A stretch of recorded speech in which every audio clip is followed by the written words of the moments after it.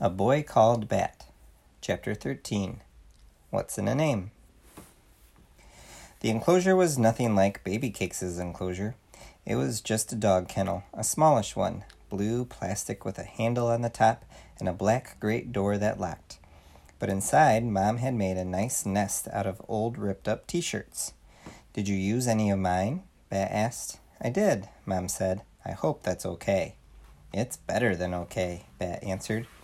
"If the t-shirts still have my scent, then maybe the kit will bond with me." "I don't think we could get your scent out of your t-shirts if we tried, Bat," said Janie.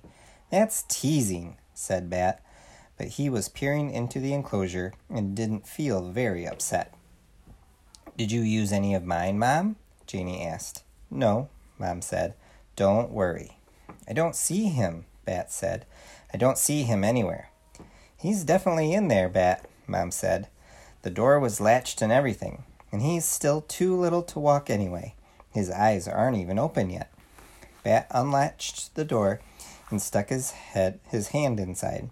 Yes, there was the kit, tiny and warm, wrapped in a fold of fabric. "He's safe," Bat said. "Okay, Bat," Mom said. "Latch up the cage and go wash your hands. Let's have a snack." At the table, Janie was smearing peanut butter on crackers. She'd gotten out a second butter knife for Bat. Bat loved peanut butter, but he could never pack peanut butter sandwiches for school lunches because Lynn was allergic to peanuts. The entire saw-wet school was a nut-free zone. Janie passed a roll of crackers to Bat. Mom had heated water in the kettle and poured out 3 cups of tea. Tea and crackers and peanut butter. Wonderful. "I wonder if Stripey will like peanut butter," he said, trying to be casual about the name. "You know, when he's all grown up." "Stripey?" said Janie. "Is that what you're calling the skunk?"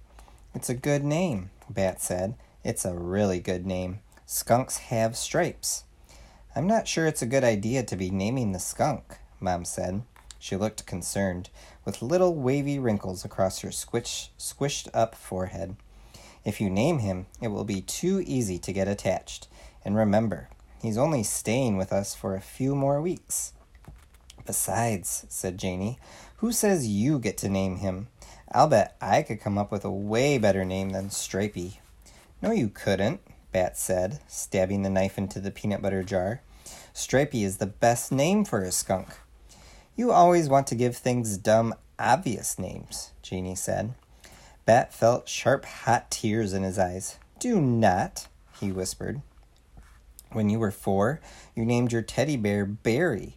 And last year, when that stray cat kept coming into our yard, you named her Patches." "She was a calico," Bat said. "Calicos look like they are covered in patches." "Janie," said Mom, "be nice." "Aw, Bat doesn't mind. Do you, Bat?" asked Janie. Of course Bat minded, but he didn't want Janie to know how much she had hurt his feelings. "Well, what would you name the kit?" he asked. "I don't know. Give me a minute to think about it." Janie munched on crackers, and Mom sipped her tea, but Bat just waited to hear what Janie would come up with.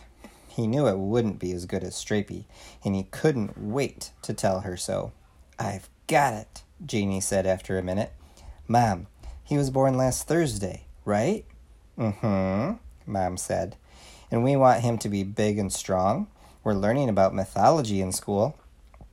"I think we should name the skunk after the biggest, strongest Nordic god. We should name him Thor." "Thor?" asked Mom. "The thunder god," Janie said. "It's perfect, see? Because they used to celebrate Thor's Day, and now we call that Thursday. And that's when the skunk was born." "Thor," Bat whispered. Sometimes Janie was annoying. Sometimes she was a mean tease.